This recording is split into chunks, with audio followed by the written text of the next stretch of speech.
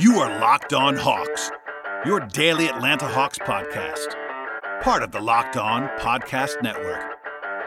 Your team every day.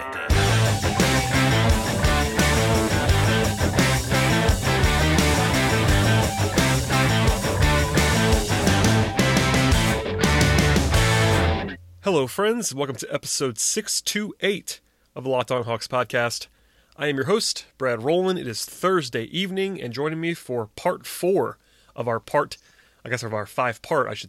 series previewing players and positions and all kinds of stuff about this roster. Jeff Siegel's here. What's up, man? I'm doing as bad as well as I can. You seem fired up for the season. I know I am as well.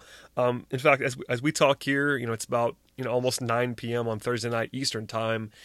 Tomorrow, Friday, is kind of the unofficial start of the season, at least for me, because media day in all its glory is on Monday, where we'll have an opportunity to talk to all the players. But the Hawks are doing an availability with Lloyd Pierce and Travis Schlenk on Friday, which means it's kind of happening beginning tomorrow.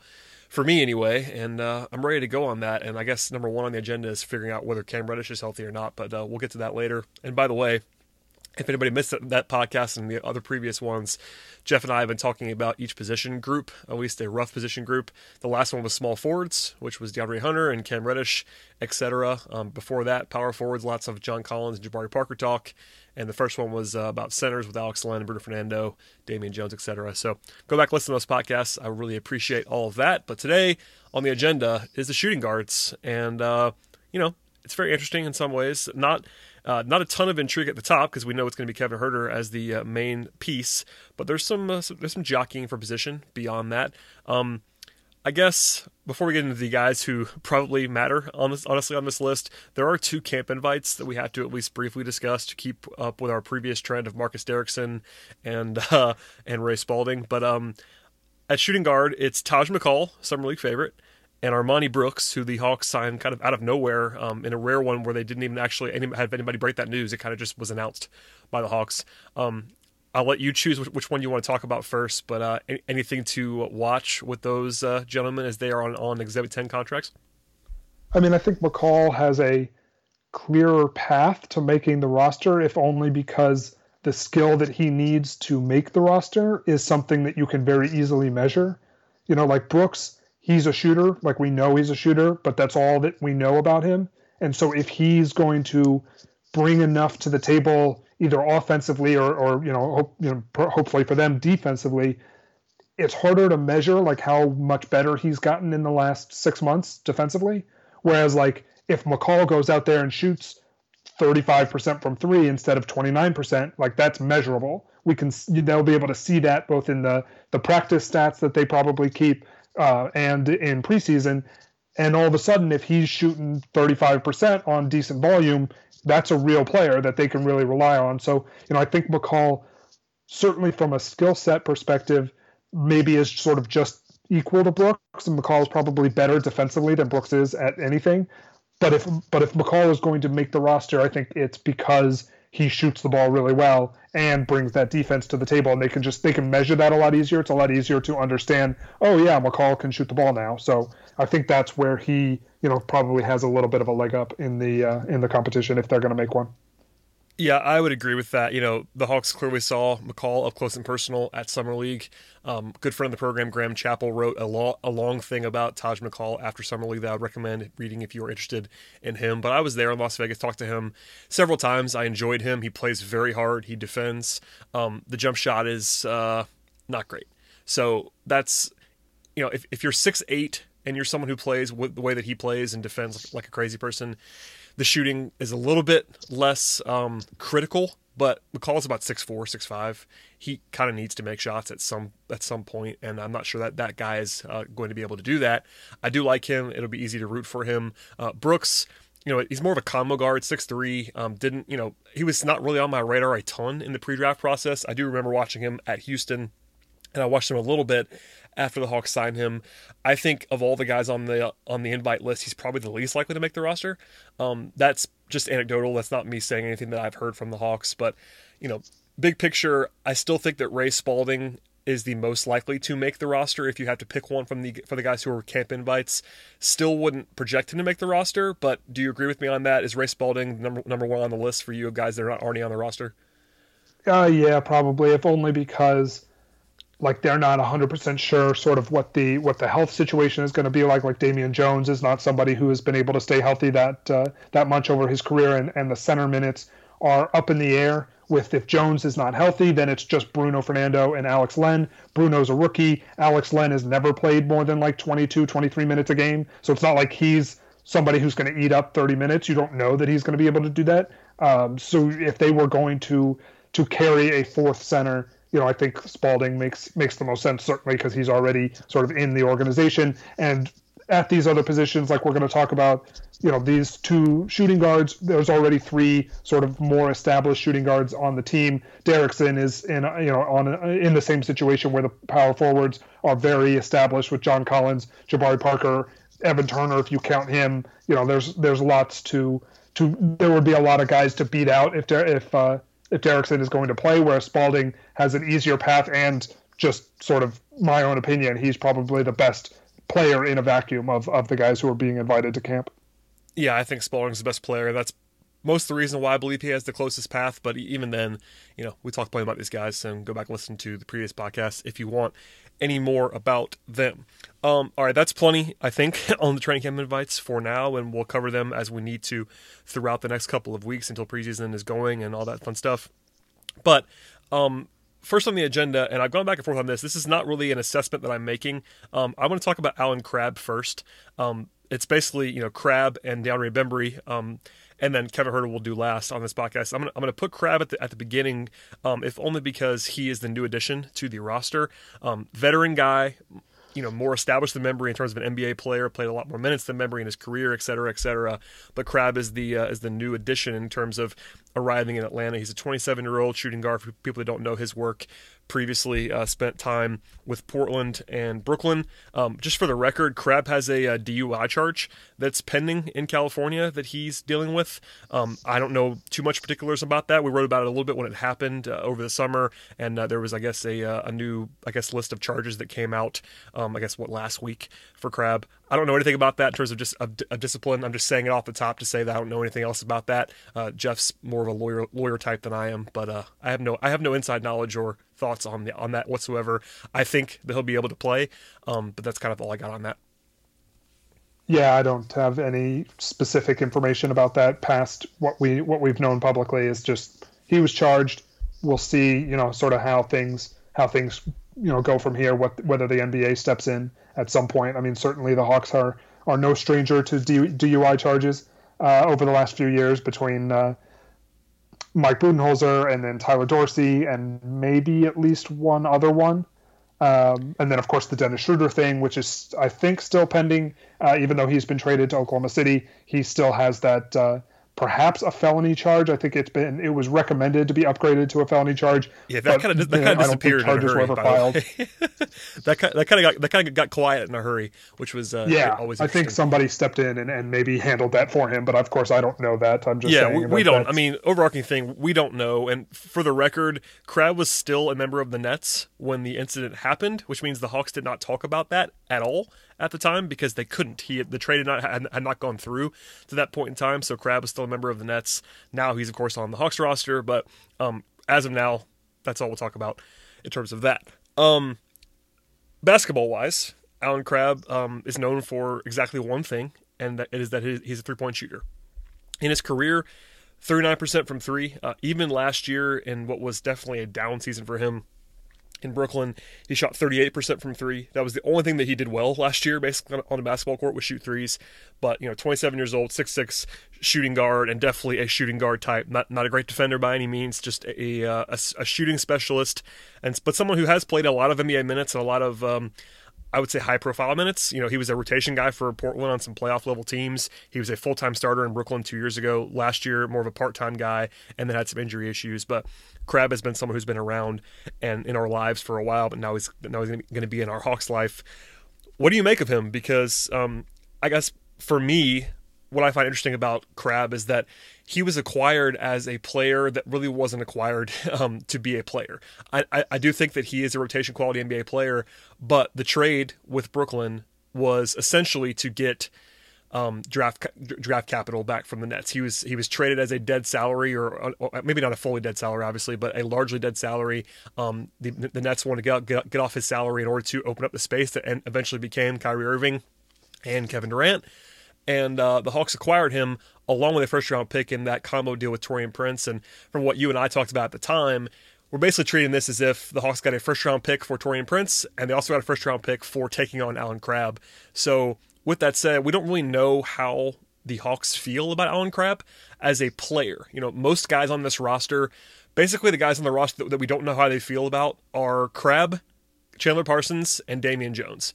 Because those guys were all part of trades that were very interesting trades. Parsons was a combination trade that was all dead salary, all bad salary, and sort of a consolidation. Jones, they might have liked, because Travis Schlenk used to be in Golden State, etc., but that was also a deal that could be viewed through the prism of getting off of Amari Spellman and getting a future pick from Golden State. And then, of course, Crabbe acquired as part of that pick. So all that to say, there's some mystery about whether the Hawks want to play Allen Crabbe. At the same time, he does have a skill set that they're going to need. So what do you make of the whole situation? Because, there's kind of a lot going on here, even though it's under the radar.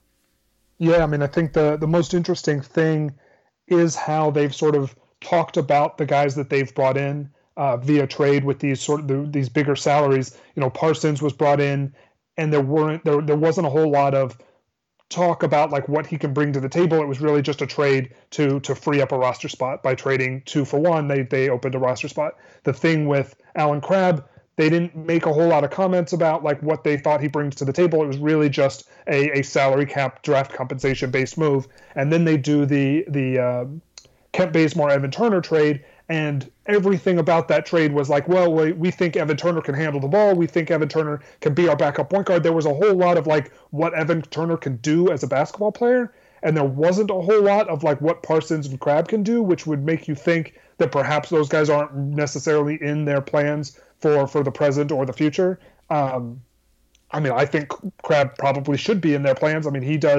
he shoots about as well as anybody on the roster. Like, I would put him up against Vince and Kevin Huerter as the best shooter on the roster. I think he's really, really good at that, and he can shoot off of movement, and you have to guard him. And I think that's something that the second unit in particular, led by, Jabari Parker perhaps, or Evan Turner, or both, that's something that the second unit is going to need in a big way. You play those two guys, and you're going to have a lot of a lack of space on the floor, which I think is going to necessitate them playing shooters around those guys. And that's where Crabbe can really, that's his big thing, is that he can shoot. And I mean, he can, like, he's not just like, oh, he can shoot the same way, even like we talked about Chandler Parsons. Chandler Parsons can space the floor.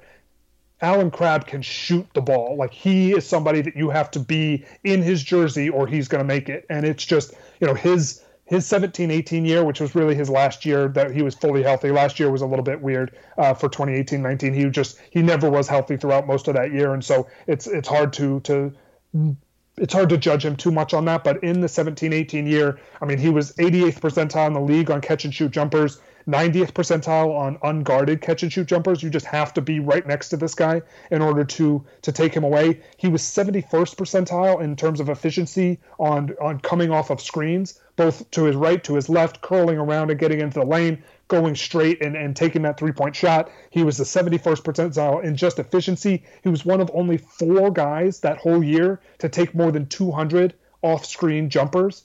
Klay Thompson, Paul George, Bradley Beal, and Allen Crabbe were the 4 guys who took more than 200 off-screen jump shots in 2017-18. Like, this guy is an elite shooter at elite volume, shot 40% on those about 226 shots, I believe it was. He's an elite shooter. Like, he's like, he might not be quite at that same level as like Buddy Hield, who's getting talked about as a max player, but he's right there. I mean, if he's healthy, of course, he's really, really valuable. And I think, that sort of that high level of shooting is something that this Hawks team could definitely use.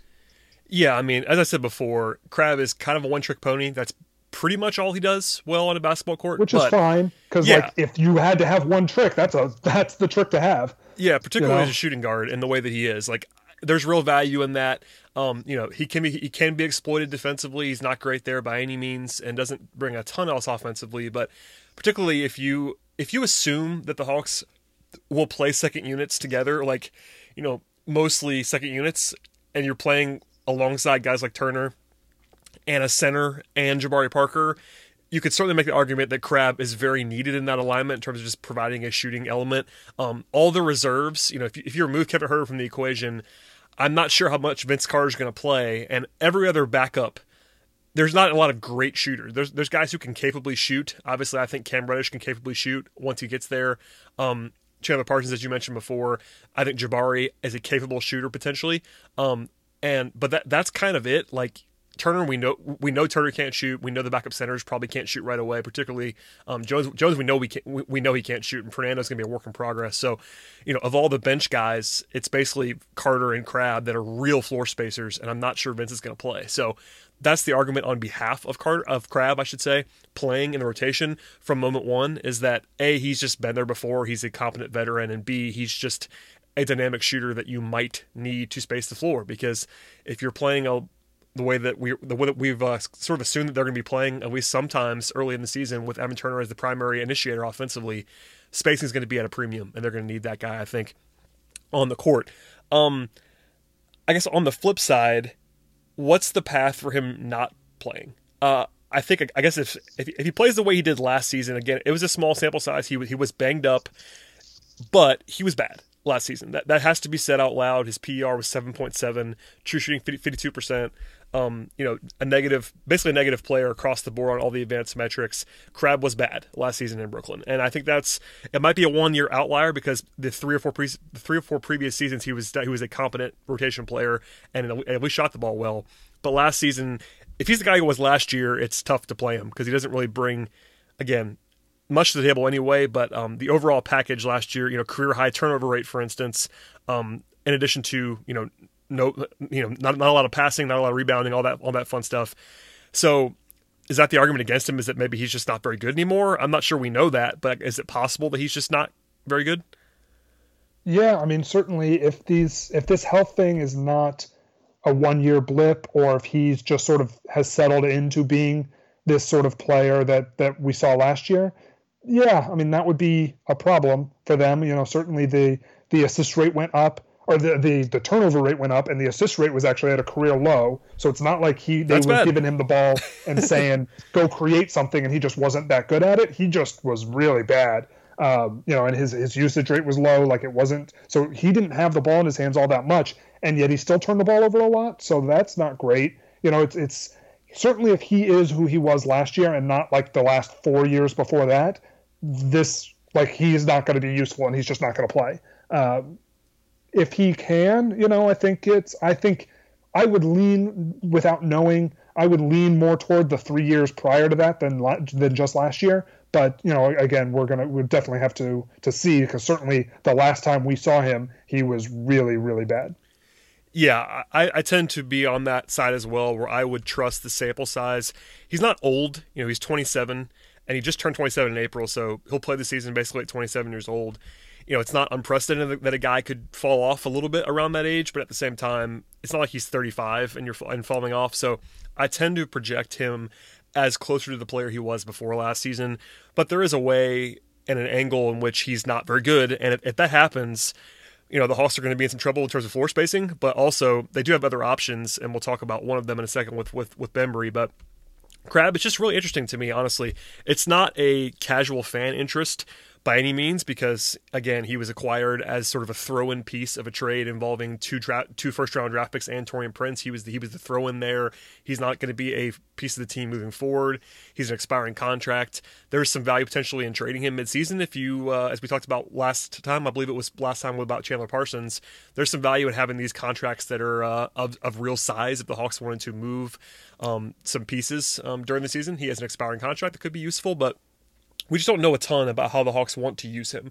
In theory, the shooting definitely brings some value when playing alongside guys that the Hawks have on the second unit. But, with the starters, for instance, I'm not sure he can really play with Trae Young in the backcourt. Like defensively, that's going to be a mess.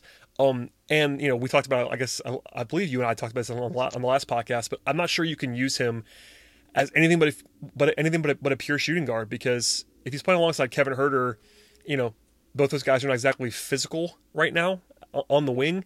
I guess if you're trying to just put late game offense or playing from behind, that could be interesting as a sort of an all offense lineup. But he's not a terrible defender, but he's not very good. So he's almost a one-way player that doesn't really create for himself. And specialists are kind of hard to figure, even if you ignore the other stuff. And for this podcast purposes, we can ignore the other stuff. There's just a lot of uncertainty with how they want to use him, how they can use him, and who's playing with him. Yeah, I mean, I think playing him with the starters would have to bump Huerter to the 3. Like, he's not long enough and he's not strong enough to play the 3. Huerter's long enough, was not strong enough last season. We'll see sort of where Huerter comes in from a strength perspective. I think we'll talk about him more in a bit. But how he's developed from a strength perspective is going to be the most important thing for him coming into this year, particularly if they want to do some Crabbe Huerter stuff together. He's not a good defender. He's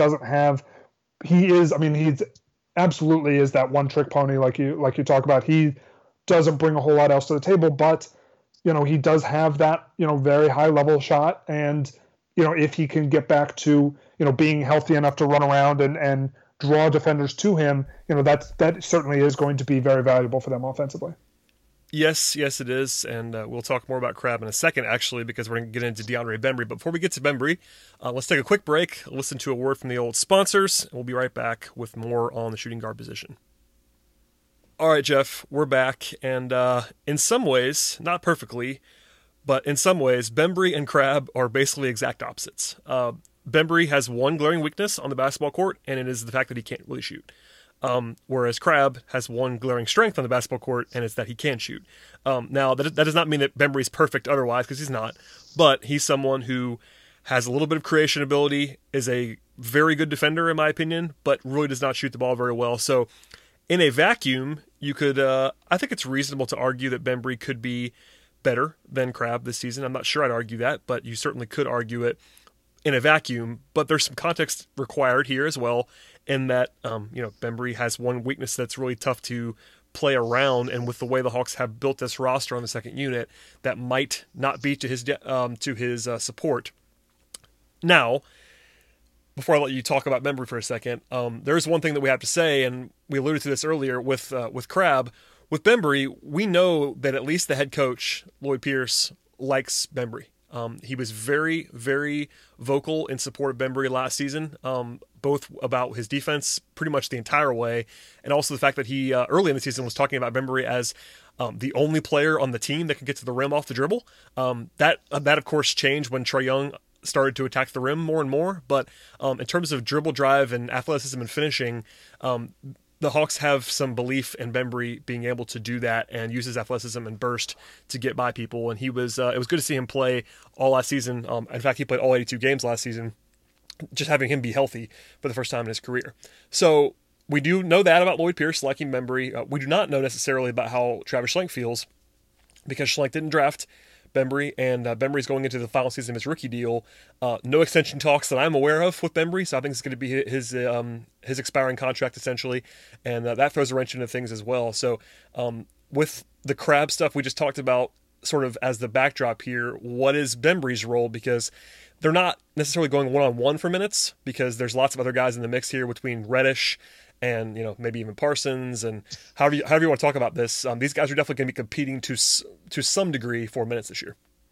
Yeah, I mean, as much as I like him and as much as I sort of think that he can bring positive value to a team, Bembry's fit is just really difficult to see what alignments make sense for him to play in, and I guess it would come down to how exactly Lloyd Pierce is going to stagger the starters with the backups, and whether that's going to be a more sort of there's going to be more intermixing between those two, or if it's going to be more of a platoon style thing. If it's more platoon style, I just don't see where Bembry is able to get out there, because if you're playing Turner, Parker, and a center offensively, like you can't have DeAndre Bembry out there too. Like you're just never going to score. Yeah, you can't score with that lineup. I mean, I guess you could try to talk about how you could play a lineup that's just, going to bludgeon you on defense.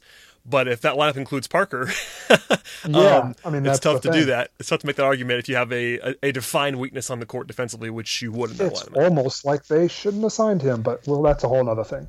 Hey, but whatever. We don't need to get into that. We already spent an hour on that. No, we do not need to get into that today. No.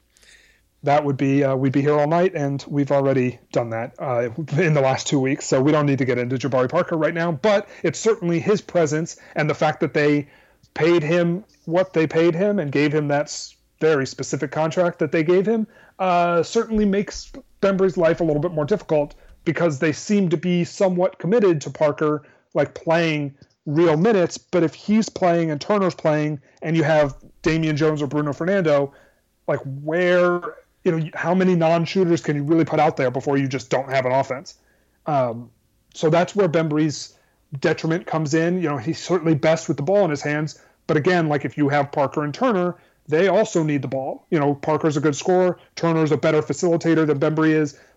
So Bembry's a little bit of a little bit of the best of both worlds between those two guys in terms of his ability to score and play make for his teammates. Certainly his turnovers have been a big issue throughout his career. So that's also, that's a problem. So it's not like he's overwhelmingly good as a playmaker where he could take the ball out of Turner's hands, because he's not going to be as good there, and he's not as good of a scorer as Parker. So I don't know. I mean, like if you told me he played like half the games this year and just didn't have a defined role through most of the year and played 600, 700 minutes, like it wouldn't totally surprise me.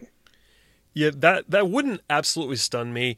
One thing I wanted to say at some point on this podcast, so I'll just say it now, is that I think especially early in the season, we're going to see the Hawks play like 12 guys a lot, which is interesting. Lloyd Pierce last year was willing to play like 11-man rotations on a pretty regular basis. That number could even grow to 11 or 12, I think, this year, especially early on, because there are just so many different combinations. And as we've sort of been saying throughout this podcast, it's going to depend a lot on lineup construction. Like Bembry and Crabbe, I mean, they're not the only ones, but they're kind of specialists in their own way, and they have defined weaknesses. Same thing with Evan Turner. So if you want to mix and match, there's no rule that Pierce has to play a second unit in full. For instance, if they wanted to play Trae Young with Bembry, that's a little bit interesting. If they wanted to, for instance, have Trae start focusing more off the ball and maybe have Bembry on the court for some defense, and maybe you have to have Bembry guard an opposing point guard every once in a while. If they want to have, if Hunter's not necessarily locked in on that job just yet, maybe Bembry is probably the best defender on the team. In fact, he is the best defender on the team against small guards, I would say, pretty definitively. That's a role that he definitely has, for instance. So it's weird. Like, it would not blow me away if Pierce was going to run a definitive 10-man rotation. If Bembry wasn't in it, that would not stun me. But I think that he's going to play 11 or 12 guys early on in the season because of the fact that they have these specialists, because they have some rookies that they're probably going to want to see whether they're ready or not. With Reddish and Fernando, they're probably going to want to see those guys, earlier rather than later, even if they're not ready. So there are a lot of different combinations, and Bembry's in a weird spot overall with the contract, but they know what he can do more so than most guys. Like, he's kind of a player that's easy to, I would say not easy to build around, but also it's easy to play him knowing what he's going to do. That may sound funny, but the lack of shooting hurts you, but because he can't shoot and he can do everything else, basically, it's easier to at least game plan for that in theory and have him play with Kevin Huerter. Like, here's another one for you. If the Hawks go away from the Turner thing at some point, maybe as a primary look, and maybe lean on what you've said a number of times about Kevin Huerter, who we'll talk about later on the podcast, as like a backup point guard type, maybe you play Huerter and Bembry together in the backcourt. That makes some sense because that makes a ton of sense. Because Huerter, can have the ball in his hands and also space the floor. Bembry can play defense and also handle the ball a little bit. And if you put those guys together, it actually, in theory, makes a lot of sense. So there's combinations, and at the end of the day, basically all 14 guys that the Hawks have under contract are theoretical rotation level players in some form or fashion this season if they are healthy. I think Chandler Parsons is like 14 of 14 right now in my mind because of the injuries and the fact that they have no reason to really prioritize him. But even Parsons probably can play if he's healthy. So they have a lot of decisions to make. I think, the rookies are going to get prioritized with every good reason because this is a future-facing team.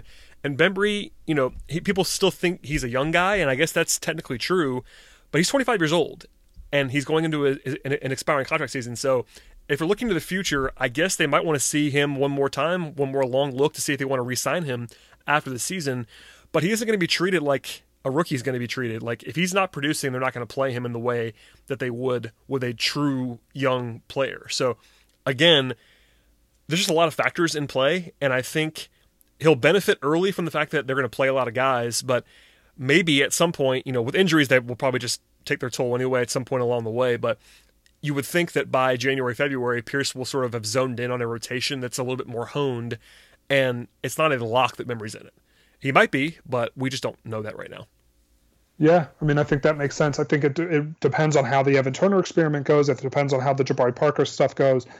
Like, Bembry has, for me, I think he would be in my rotation, but certainly that would also not include other guys who are clearly going to be in the rotation, like Jabari. So, that's where I kind of come from this point of view of, like, you can build a rotation and lineups that have Bembry featured as a combo guard who can guard other teams' point guards because they don't have anybody who can do that other than him, really, depending on how DeAndre Hunter is able to do that immediately. So you can have him out there as in that role and then sort of just as like a slasher, whatever you can get out of him offensively. And I think that makes sense.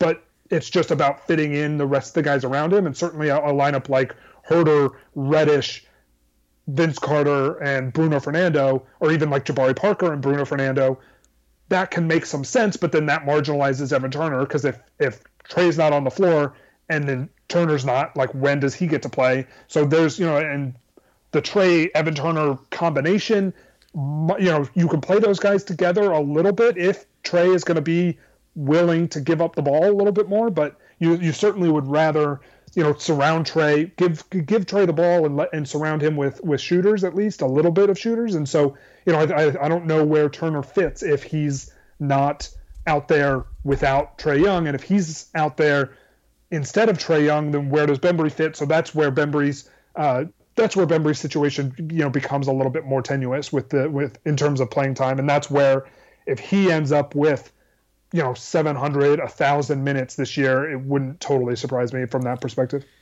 Yeah, here's one for you real quick before we move on to Kevin Huerter and the rest of the podcast. We've sort of said it without explicitly saying it, but the fact that Evan Turner is on this team is not good news for DeAndre Bembry. They're not identical, but they're very similar players. Turner is definitely more, bigger, physical, more of a 3-4 hybrid kind of player than Bembry is. But in terms of just their hypothetical role as like better with the ball in their hands, defense first player that can't shoot, they have a lot of overlap. So if the Hawks want to lean on Turner, that probably is not good news for Bembry, just because it's hard to have both those guys filling very similar roles when they both can't shoot. So, I guess on the bright side for Bembry, you're the young player. They have match rights on him beyond this season if they offer him a qualifying offer if he plays well. Whereas Turner is almost certainly a one-year rental. He's the veteran, and Turner is a better player than Bembry is because of a number of things I would say. But, it's just weird to me. I kind of felt bad for Bembry. We might even discuss it at the time. It was just the way that deal went down. I guess it was good that they immediately wanted to talk about Turner as a backup point guard for Bembry, but just realistically, and all these pieces are very malleable. They do a lot of the same things well and a lot of the same things poorly. And Turner is a veteran who seems to be having a clearer path to regular playing time.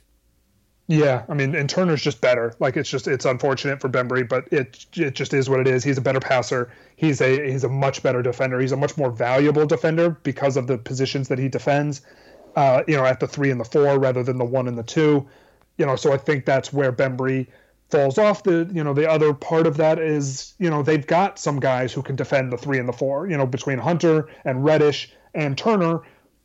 Parker, technically, if he decides to play defense at some point in his career, they've got some guys who can defend the forwards, whereas they don't. They have nobody who could defend point guards. Like Hunter, maybe, but he's also, not really a traditional point guard. Yeah, they're the two. That's one of Bembry's best roles, honestly. I think I said it before, but he's if you tell me you have the last 5 minutes of a basketball game and you're trying to defend, pick your favorite point guard, Bembry is the best option on this roster to guard that guy. I can assure you of that right now today. Like he just is. Yeah. Maybe Hunter gets there, but right now today, with what we know about these guys and the fact that Hunter's a rookie, Bembry is the best defender of guards on this roster. Yeah, and just the same way I was saying it wouldn't totally surprise me if he played 700 minutes a season, it also wouldn't surprise me if he closed 45 games.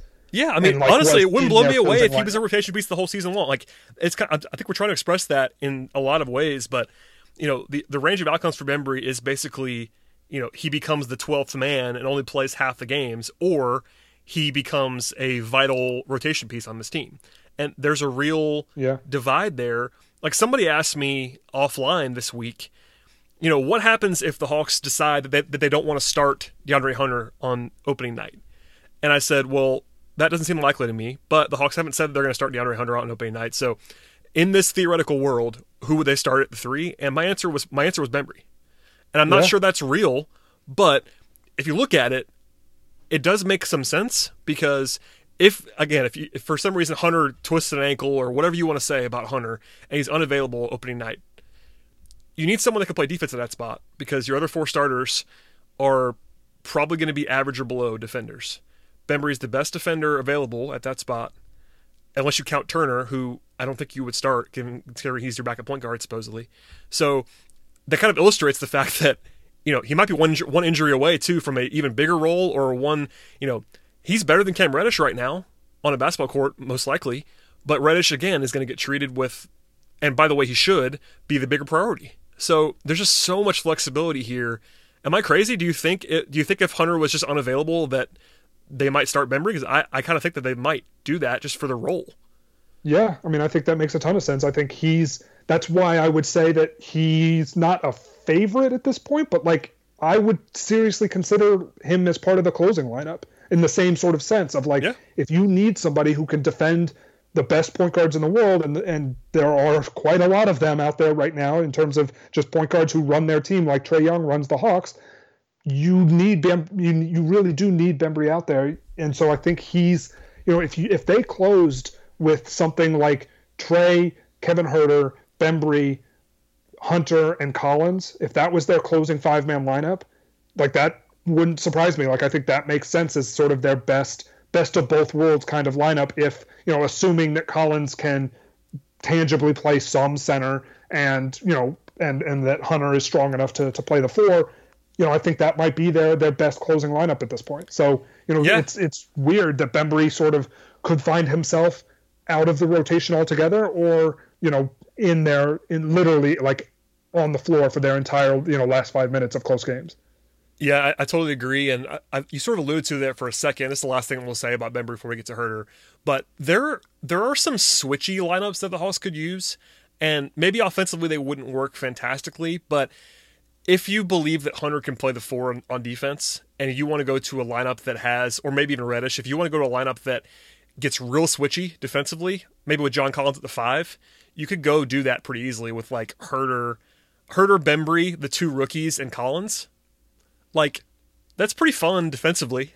Collins is not necessarily great, as we talked about a number of times, but if you want to just get real weird and switch everything and have a bunch of 6-7 guys flying around on defense, that could be fun. I don't know. Yeah, I would really enjoy that. I know the Hawks fans and maybe the Hawks management is kind of looking at that like that's not very interesting to them, but I'd be all over. It's more of a look as a second unit, not necessarily a full-time thing, clearly, but if you wanted to, as we were talking about earlier, not have a full second unit, but more of a stagger. If Trae's off the court, you're not going to be great on offense anyway. So maybe you just get physical and athletic and try to out-defense teams and maybe run a little bit and try to beat it that way, because you're not going to be able to score in the half court regardless when Trae leaves the court, so why not try to play that kind of not bully ball necessarily, but just a bunch of big switchable pieces and see how that works for you. Even if it is Turner and Membry together, which we don't love offensively, if you play Turner and Membry together with Kevin Huerter, DeAndre Hunter, and John Collins, that might be workable offensively. I'm not saying it's going to be good, but if you play those guys with 3 legitimate offensive players, that becomes a little bit more interesting. So again, there's just lots of combinations. Certainly, if you wanted to play that defensive lineup and just live in transition and just tell like John Collins and DeAndre Bembry, just run, and we're going to play offense in transition. And our half-court offense is going to be run the shot clock down and wait until Trae Young gets back in the game. And like that's not certainly something that I would want them to do full time, but against certain teams and in certain lineups, I think that makes a lot of sense. Yeah, it's a look. So all that to say, like you just gotta keep your mind open with this roster, and that we've been saying that the whole time. Honestly, even going back to free agency, like this is a very malleable roster that has a lot of uncertainty. It's probably good uncertainty, but just some combinations and stuff that we haven't seen before. The last couple of years, it's been more of a traditional roster. This is not necessarily going to be the case, particularly when a Young leaves the floor. So we'll talk about that more often. But Bembry, a lot of possibilities. Crabbe is much more of a rigid piece, but again, his shooting could be very interesting as well. So unless you have more to say on those two guys, we can get to the starting shooting guard. But I'll give you the last word if you want it.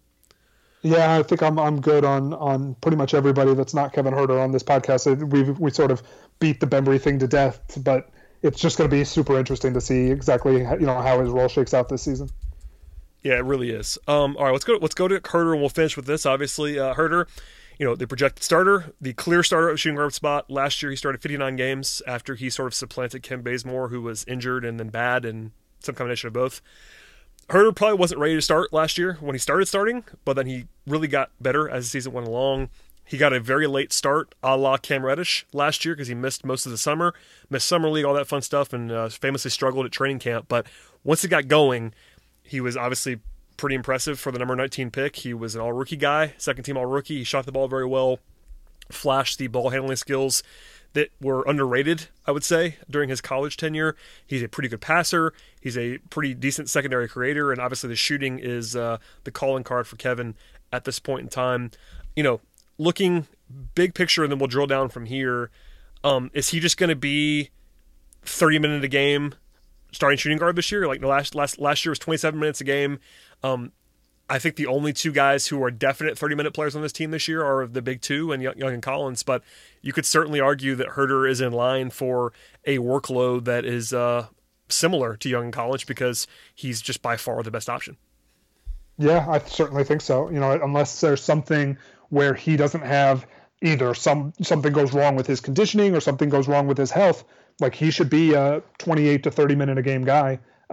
He's clearly the best option, brings the best of all worlds to the shooting guard spot, can play in literally every combination that you can think of. Like there's not a 5-man combination or a 4-man combination outside of him that would be worse with him on the floor. Like I think he fits so well with so many different lineups and plays so many different types of roles really well, can have the ball in his hands, can operate without the ball, can defend his position well enough for me to be fine with him. Like I think, and this might be something that people disagree with, but like of the big three, he's the best defender.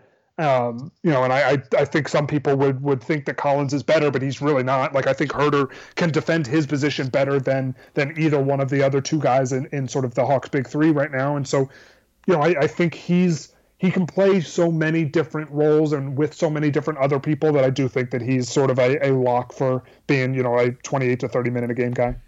Yeah, I mean, as long as he stays healthy, there's no reason that he wouldn't play, 2,500 minutes, something like that this season. Last year was a little bit over 2,000 in 75 games. And again, for the first couple of months, he wasn't a full-time, starting level player in terms of workload. So, yeah, seems like a safe bet. You mentioned defense. Let's go there first. I tend to agree with you. I think Huerter is the safest bet of the three of those guys to be a solid defender. I think Collins has more upside, just physically, athletically, than Huerter does defensively. But Huerter is already closest. At least it was last year. I would argue Huerter was the closest to league average at his position. Collins late in the year, as we discussed ad nauseum, was much better. And that gives you optimism for the future. But Huerter, I think at his age, he overachieved where I thought he was going to be as a rookie, to be sure. He doesn't have great tools necessarily, but he's a pretty good athlete. He's going to have to get stronger. Something I was going to say later, but I'll go ahead and say it now. Huerter, perhaps his biggest weakness last year on both ends of the floor was just that he was physically weak. He's going to have to get stronger. He knows that. The team knows that. They've talked about it a lot. But, he was young. He was a rookie. And again, he couldn't really lift weights, couldn't really get stronger necessarily a ton in his first rookie summer. I would hope it was an emphasis over the summer to have Huerter put some muscle on, get more physical, because it showed up in his lack of finishing at the rim and his lack of getting to the free throw line offensively and defensively. He was often in the right place, which is a good starting point, but he just wasn't physical enough to hold off his position a lot of the time. So that's the biggest thing in terms of things to watch for Huerter, because we know he can shoot. We know he's going to be able to score. He can create some offensively. But for me, it's just getting stronger helps him everywhere. And I'm assuming it's going to happen. He's going to fill out some. What do you make of his defense, though, for this season only? Because is average a realistic comp, a realistic expectation for him? Just be average defensively? Or is it better than that, worse than that? Kind of how do you see him defensively this year? Yeah, I mean, I certainly think average is within his range of outcomes. It's probably not like his expected or like his 50th percentile outcome. That might be slightly below average, but he's certainly within, the normal range of outcomes. He could be an average defender this year. And, I think it comes back to like he's longer than you would expect him to be. Like you just sort of think like, oh, he's a 6'7" shooting guard, but he's got some length on the perimeter, and it's not. That shows up when he needs it to. I think it shows up in a big way. And so I think that's his calling card defensively, is that he's just long and he's smart and he knows where to be. Certainly the strength is the biggest problem for him. And like you said, he's just got to be stronger on that front. Like it's just, there's nothing else for him. There's no other way to sort of mitigate that. He's just got to be able to bang with guys. And certainly if he can increase his strength, that would help them in bumping him up to play the three every once in a while. That would certainly help get, Allen Crabbe and DeAndre Bembry on the floor a little bit more often, and he can play a little bit more three. I'm not sure that that's a realistic expectation for him this year, but it's possible that he can play some three against some smaller lineups from other teams, especially teams. I always think about Dallas as a team that likes to play 2 point guards. If they're playing 2 point guards and a smaller guy at the small forward spot, if one of those point guards has to technically be a shooting guard, then that's where you can get away with Huerter at the small forward spot as well. And so I think that's where he can play defensively, but certainly just sort of from an overall value sense, I think he's right there just below average, and it's certainly within his range of outcomes for him to be an average defender this year. Yeah, I agree almost across the board there. He's a neutral wingspan guy, at least at the combine. But at the same time, a typical shooting guard in the NBA right now is not 6'7". Like he's a legit 6'7" in shoes, and that is much, much taller than an average shooting guard size in 2019. Most guys that are that height are playing the three around the league at this point in time. So while he's not like a super long arm freak like that, he is longer than your average shooting guard because of the fact that he just has that he has that height. And I think he covers a decent amount of ground as well. He's always been an underrated athlete. We'll make the underrated white athlete joke right now, but he is a good athlete. He's not an elite athlete by any means, but he's a good athlete. He can shoot it. Obviously, that's it's still his biggest strength by far is his jump shot, off the move, off the catch. He's a very good shooter already and has potential to be a great shooter. So that's number one, number two, number three, all that stuff with Huerter is a jump shot. But defensively, I think he's going to be fine. I mean, is he going to be a game changer? No. But that's why you have DeAndre Hunter. And that's, they're hoping that Hunter is going to be the game changer and Huerter will just be a guy who holds up on his position and is just fine. And that's all you need him to be. The bigger question is his backcourt mate defensively, and we'll talk about that later when we get to point guards. But I think Huerter being good this year will not be a surprise to me. I got a lot of people asking me, preseason when all these top 100 lists are coming out, like how close is Kevin Huerter to these lists? And my stock answer is it wouldn't surprise me if he was in the 90s or something next year. Like he's not going to be a star, I don't think, but I do think that Kevin Huerter, as a projection looking ahead beyond this season, I think Kevin Huerter projects as a strongly above average starter. Like, is he going to be, a top 50 player in the league? I don't think so. It's not impossible, but I do think that we'll be talking about him as a good starter for a long time, and that's just a player that you can clearly build around because he's still 21. Like, he's very, very young, despite being someone who wasn't a huge pedigree prospect necessarily before he went to Maryland, but he's still 21. Like, he's not. I'm pretty sure. I'm looking now. I think he's younger than Hunter. If he's not younger than Hunter, they're pretty much the same age.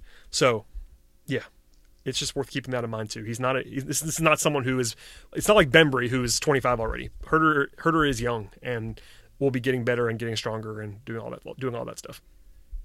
Yeah, I mean, I think his ceiling is probably higher than like a top 50, player ranking across the league, but it's not like much higher than that. And certainly his, I think his like 50th percentile outcome might not see him get into that top 50.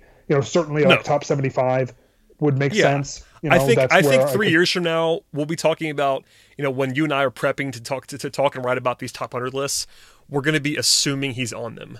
Now, not like top 40, but somewhere in that range where you see guys now you're like, oh, that guy's good. Like somewhere in the 80s or 90s would be where I would project him to just kind of live. And he certainly has upside beyond that. And by the way, just because I checked, Kevin Huerter is more than 8 months younger than DeAndre Hunter is. Just keep that in mind.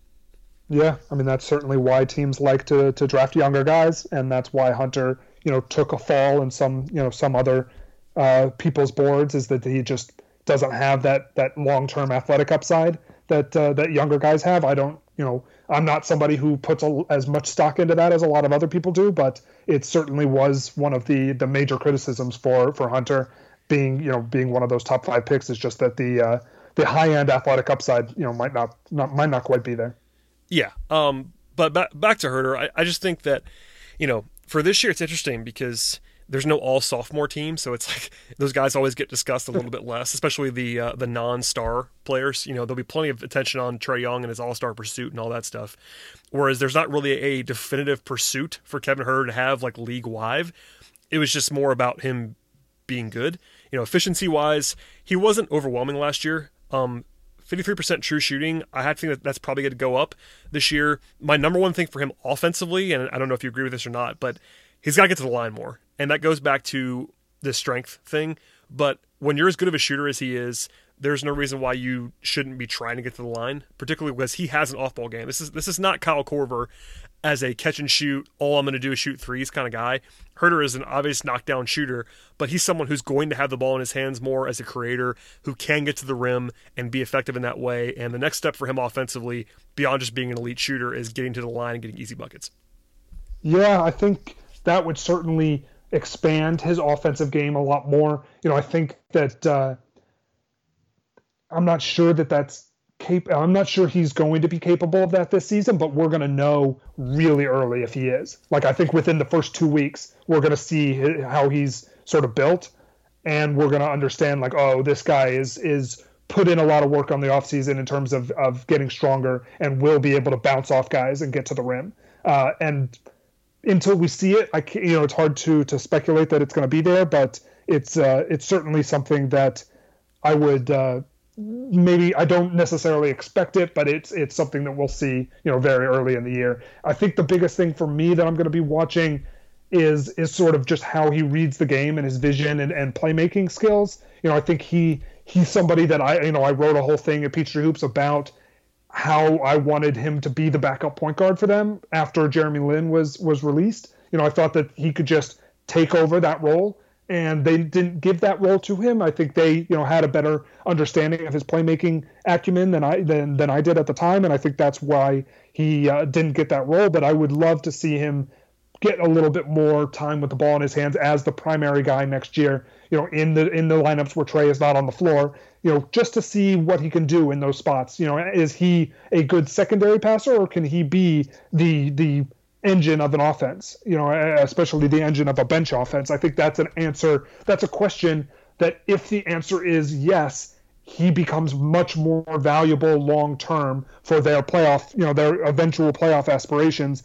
That's a question that I would like to have the answer to sooner rather than later, rather than trying to figure that out on a team that is very good figure it out now and see if he can do it. I think that's what the Wizards did with Bradley Beal, and that worked. That's what the Minnesota Timberwolves did with Zach LaVine, and that worked to some extent. I mean, it made him better. I mean, it made him better offensively. Yes, it made him better, and it didn't necessarily stunt the development of everybody else. Like Karl-Anthony Towns is still Karl-Anthony Towns, whether they gave Zach LaVine a bunch of pick and roll point guards or pick and roll possessions or not. Andrew Wiggins is the reverse of that, where it didn't stunt his development into being terrible. So that's I think that's the argument sometimes against it, is like, what are the other four guys doing while this guy is getting all these pick and roll possessions? But I don't know that if they play him with Alan Crabb and DeAndre Bembry and Chandler Parsons and Bruno Fernando, or Damian Jones, say, like, you play him with a bunch of veterans and just give him the keys to the car and see what he can do. That's something that I advocated for last year. Hopefully they'll do it a little bit more this year and perhaps the year after, to just sort of see what they have in him as a primary playmaker.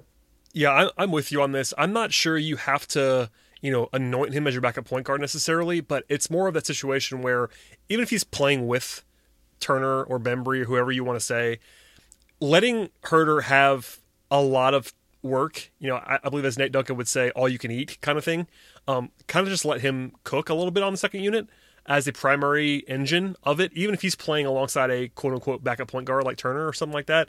I'd still like to see Huerter be, if not the only guy that's engineering the offense, a primary option, one of those primary options. That'd be good for his development, and also he might just be the better option. Even with Turner having more experience in that role, I still think I'd rather have Huerter running my offense. He's not quite the experience level playmaker that Turner is, but with his shooting, it's just a lot more dynamic potentially. So that's kind of where I'd go with that. I mean, I think the shooting off the dribble, if he can pull up with either hand in pick and roll, all of a sudden that becomes he doesn't even really need a whole lot else to, he's already got the passing skill. He's tall, especially if he's playing point guard, essentially. He's tall for what that position sort of usually looks like. Has the passing. We saw a lot of that last year in secondary playmaking opportunities.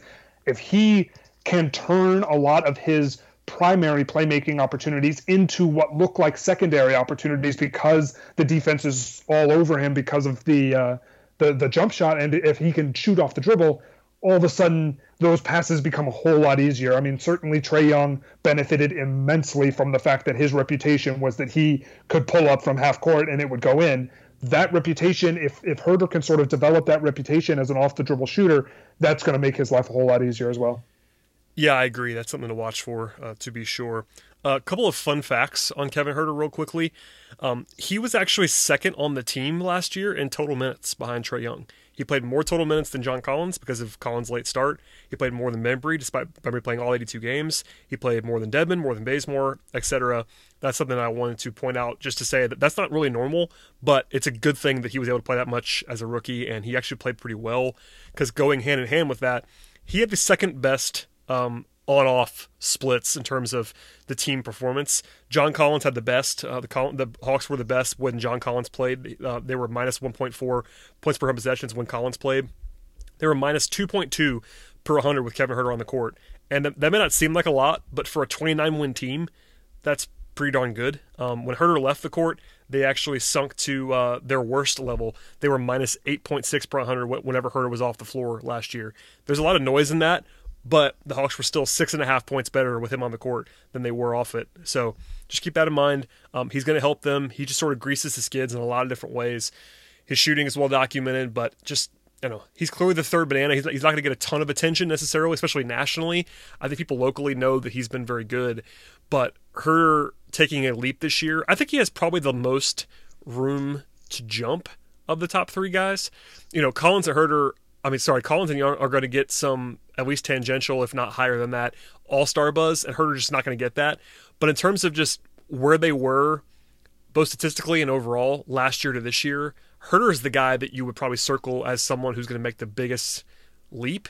I mean, maybe Collins' defense would be a different category of that, so maybe you factor that in. But I think Huerter as an overall player has the largest potential jump to make of those three guys.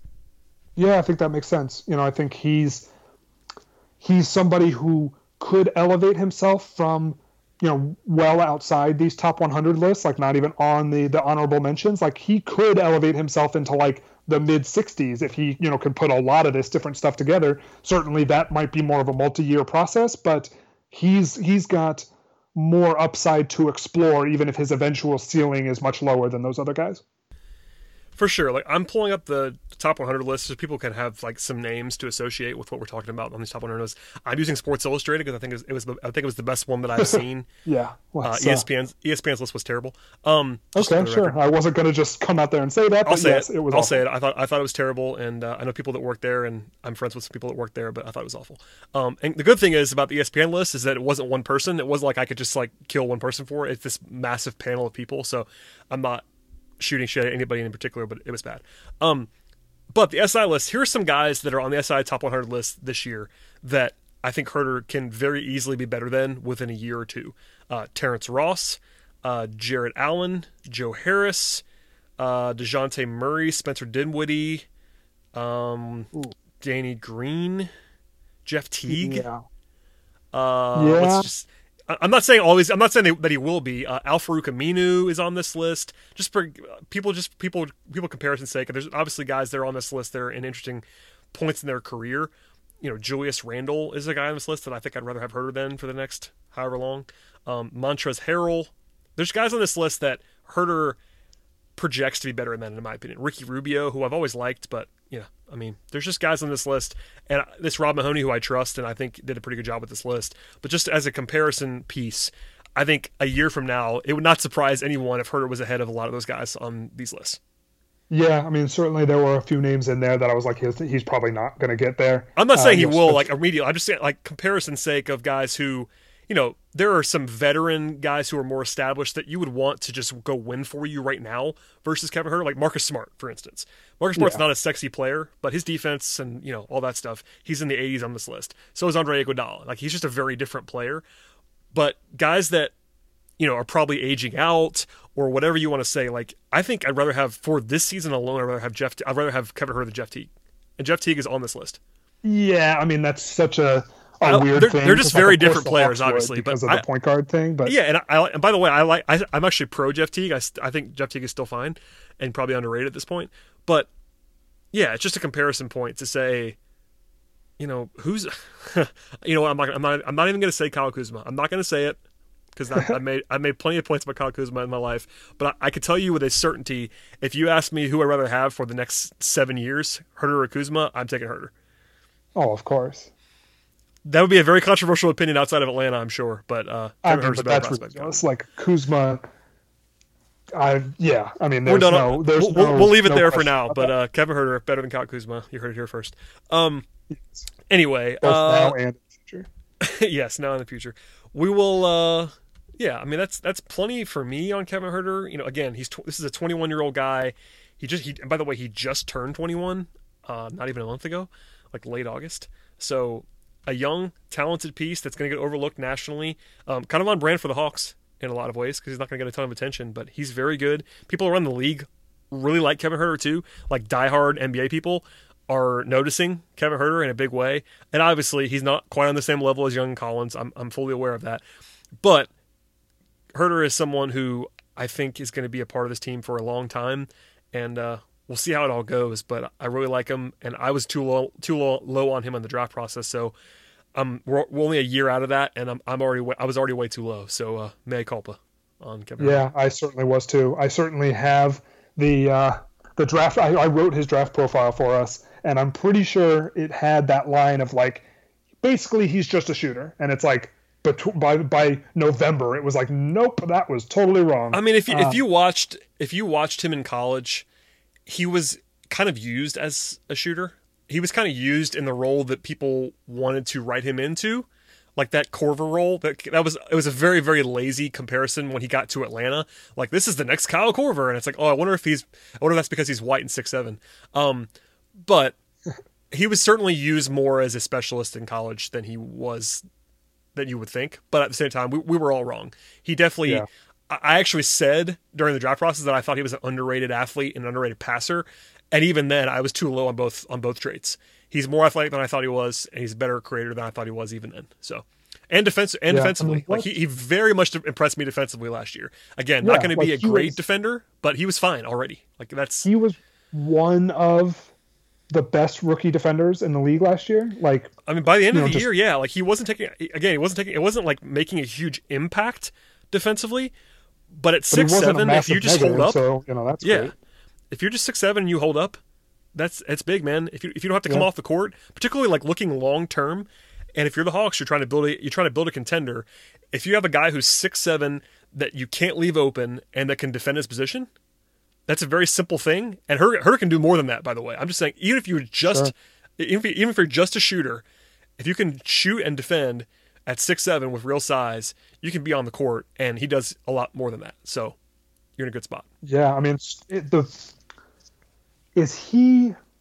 I mean, this is obviously incredibly early for this, but it's going to be a thing because they can only extend 5-year max contracts to 2 of these 3 guys, and like he won't get one. Kind of clear. I don't think he'll get one. I don't think Herter is going to be, either, but like it's not out of the realm of possibility. No, it's not. He's a max guy. It's not out of the realm by any means. I do think the saving grace, if you're the Hawks, is that I'm not sure the box score production is going to be there, in the way that guys usually get paid off of, if that makes sense. Yeah. I think we obviously know that Young and Collins are going to have that production, whereas Herter, as a number 3 option offensively, essentially on this team, unless something crazy happens, he'll be the third option. I don't even by year 4, or I guess by year 3 when you're talking about extensions, is he going to be averaging more than 15 points a game? I'm not sure. Probably. So, and because, and I'm thinking about this through the prism of right now with guys like Jaylen Brown, who he's like the guy who everyone's talking about right now in terms of an extension candidate. Jaylen Brown is just, bigger and more physical than Kevin Herter. I think Kevin Herter has a much more intriguing offensive skill set. Like, not close. Yeah. But defensively, Jaylen Brown's upside is just a lot higher, just athletically. Yeah. So it's interesting, though.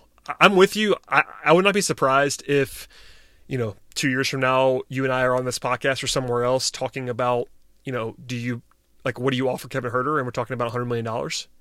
Yeah. That would not surprise me. But not at all. We'll see.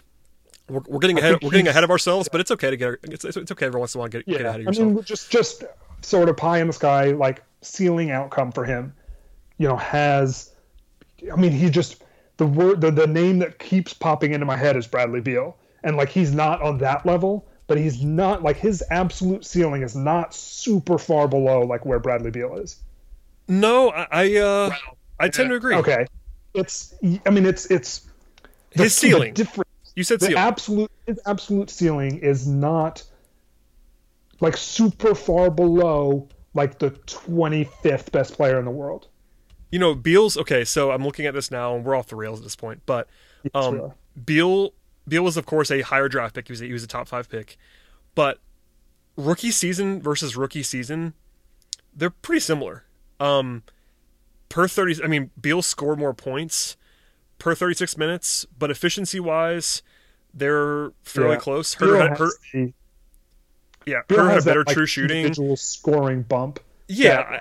Probably will never have. I don't think Herter's ever going to average, Beal averaged like 25 points a game last year. That's not going to happen, I don't think. But still, like, it's not crazy. I'm trying to think of a better comp. I can't think of one at the moment. But yeah, it's the individual scoring. Slightly poor man's Brad Beal is a pretty good comparison. And Herter's, by the way, 2 inches taller than Beal is. But like it's the shooting, but also secondary playmaking aspect. There's probably something else that I'm not thinking about. But to your point, that's not crazy. I think that is an absolute and utter ceiling outcome. And by the way, Beal has basically hit his ceiling. That's worth noting too. Like I think last year's Beal is probably the best he'll ever be, in my opinion. He was incredible. Like he averaged 26, 6, and 5 last year on good efficiency. That's incredible. But still, Kevin Herter, again, I'm not projecting him to be a star. That is an outcome that exists, I think, for him though. Like not a top 10 player star, but a top 25 player, like you said. That is within the realm of possibility. I think more he can be one of the the 3 core building blocks to a championship team. Like, you need a top 10 guy, and you need 2 guys from 11 to 30 usually to be like an absolute championship team. And that's like, how this can Trae work. Young I mean, has that top 10 ceiling. Yep. John Collins has that top 30 ceiling, and maybe even some top 10 ceiling if he gets to be really good defensively, but probably not. Probably he's more of like in that 11 to 30 range. And if Herter can get into the low end of that 11 to 30 range, like that's a championship core. Yeah, or you're building through a little bit different path where you're talking about, Young and Collins being, top 10, then top 25, like you said, and then you have multiple top 50 guys. Yeah, like that's Herter where, and Hunter and Reddish and right, Herter, that kind of thing, there, or whoever else they sign. Too. That's probably, I think, a more realistic path is having the top 2 guys be the top 2 guys, and then filling around them with multiple top 70 guys, like 3 or 4 of those guys that are top 60, top 70 pieces. That's probably more realistic. But either way, I mean, Herter, here's the final thing that I'll ask you. I still think, even though Hunter was a top 5 pick, I think Herter is a better prospect than Hunter is. That might be seen as controversial in some circles, but I still think I would. And by the way, again, this is someone who is very high on Hunter. I had Hunter in the top 5, and most people didn't. I still think Herter's a better prospect than Hunter is right now. I could be wrong about that. It's probably fairly close because I do like Hunter quite a bit, but that speaks to how much I like Herter at this point. Because I'd rather have him than Hunter, and that's kind of a crazy statement to say out loud for me. Like 2 years ago, if you told me I was going to like Kevin Herter, the freshman at Maryland, more than DeAndre Hunter in the NBA, I would tell you that was not going to be happening because I've always loved Hunter. But yeah, that's where I am now. I think Herter is my number 3 on this team. I think the upside from Herter is just can be into like he can get into that maybe 11 to 30 range. Like maybe he can get into that probably at his sort of outcome ceiling. His high end ceiling outcome I think can be somewhere between 25 and 50. But like if you told me that DeAndre Hunter could even get to like a top 50 level, like I'm not sure that he can even get there. Like I'm not sure his ceiling is high enough to get to a top 50 level. But also like he could like I think you could pencil him into like 75th like almost automatically. Yeah, I think that Hunter has more upside than you, but I do understand what you're saying. I think his offensive ceiling is just considerably lower than Herter's is. I think his defensive ceiling, though, is very high. Like, I'm looking, again, at top 50 lists right now from this year, and, like, he's more of in that, I don't know, I'm trying to think. There's not a great comp on this list that I'm looking at the moment for what Hunter could be, because they're just, most of these lists don't treat guys like that, like this. Yeah. He's like, I don't know, it's weird to me. But regardless, I'm trying to find a perfect comp, but I can't find one. But anyway, regardless, I think that offensively, Herter's ceiling is probably definitively higher than Hunter's. Obviously, Hunter's defensive ceiling is a lot higher than Herter's is. Yeah. So for sure. It's kind of whatever you want to say that you like in a prospect, but both guys, on the bright side for the Hawks, both guys are legitimate two-way players. Herter, there was some concern about that coming into the draft. Again, not going to game change on defense, but we kind of already know, even after a year, that he's not a liability defensively, and that's a big thing. So right, and that's the most important thing, for sure. Like if you had 5 average defenders, you probably have like the 10th best defense in the league. Yeah, and again, the Hawks aren't going to have that, but the Hawks are not going to have 5 average defenders because of the point guard. But that'll never happen. But you can build a coherent defense if you don't have 2 bad defenders on it. Like if Trae Young is the only bad defender on your team, you can still build a solid defense. It's doable. You can't have 2 guys that are openly bad in your starting 5, which is the entire Collins conversation. Right, that's the thing about Collins, and but a year ago, maybe even not even a year ago, maybe 6 months ago or less, like we were having a discussion about Herter too. Like on draft night, I was like, all right, well now the 3 guys that Travis Schlenk has drafted are all defensive liabilities, and now we've seen that one of them is not. Like one of them is definitively not, and the other one, I do have some optimism for John Collins at this point in time. So within a year, I went from, oh crap, all 3 of these guys can't defend, to 1.5 of them. So that's progress. Yeah, for sure. I'll take it. All right, Jeff. Well, we've talked and blathered on for a long, long time about these guys. Any final thoughts on shooting guard position? We've covered a lot of ground here, but I don't want to cut you off.